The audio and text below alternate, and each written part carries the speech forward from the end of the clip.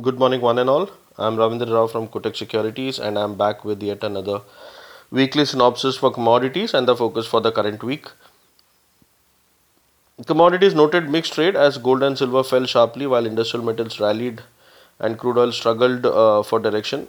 The week was once again dominated by central bank interest rate decisions. The RBA and BOC held rates unchanged, but the week's highlight was ECB. With inflation over 3%, traders expected ECB to go Fed's way.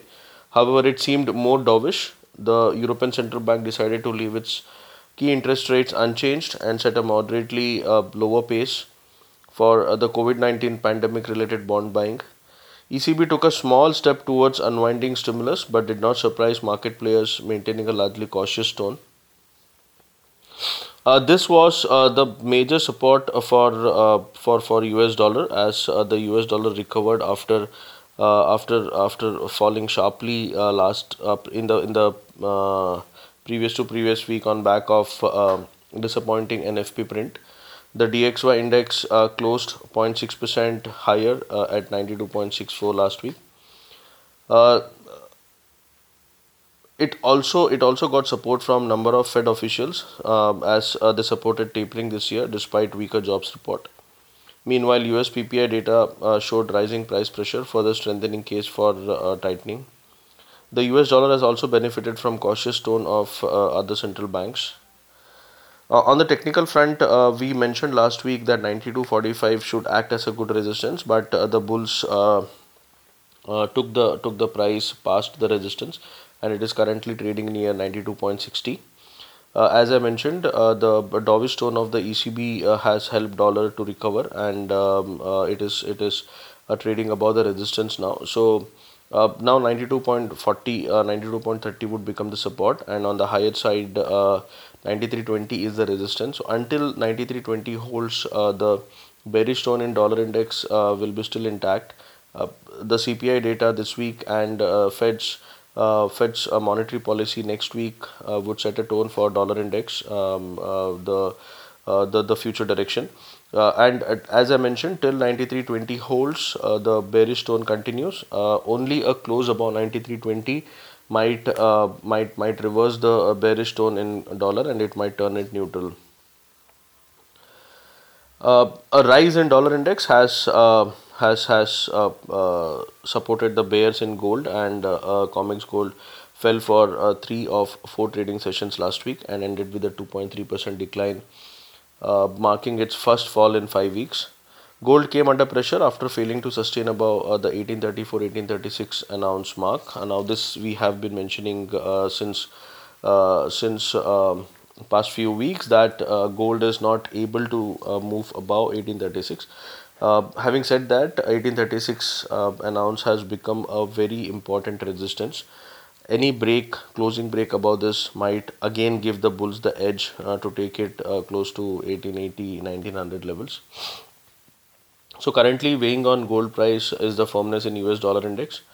COMEX silver has slumped 3.6% last week, reflecting losses in gold and on back of weaker investor interest. However, firmness in industrial metals and improving outlook for Chinese economy has put a floor on falling prices.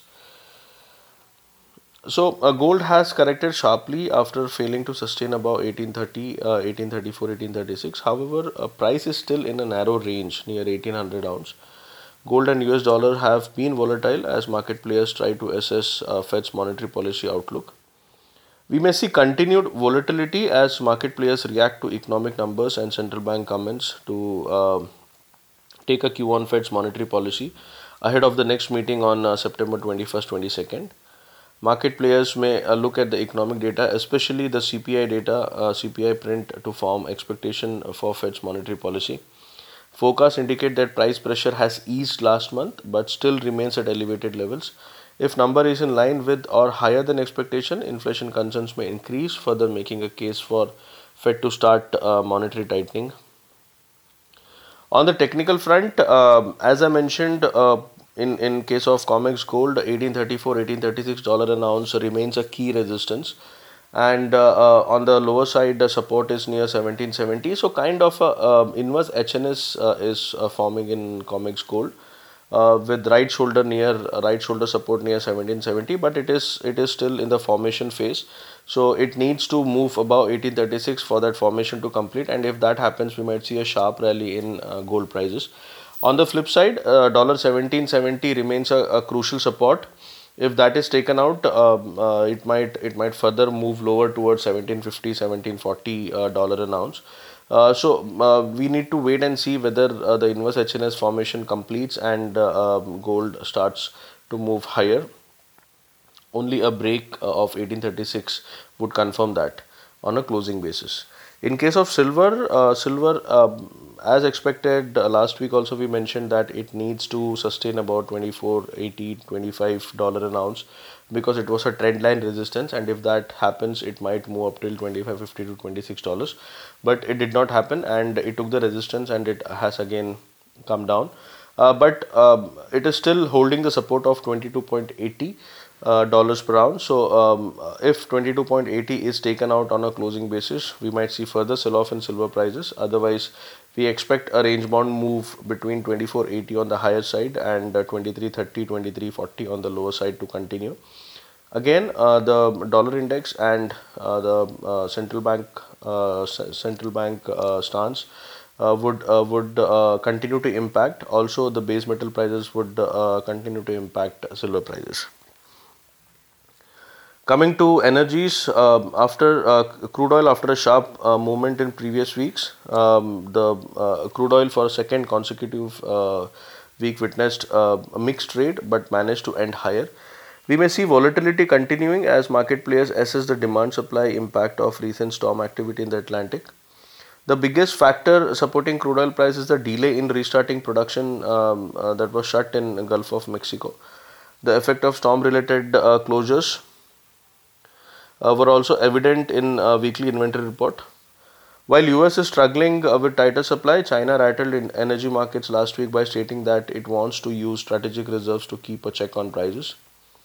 Crude oil has continued to rise, however, increased volatility and mixed trade reflects lack of confidence in the market.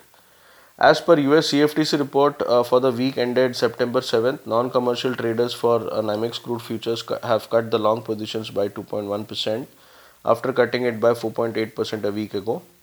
On the other hand, Brent crude speculators raised net long positions by 1.7% after raising it by 11.9% a month ago. Uncertainty about US supply amid storm impact may have led to the shift to Brent crude.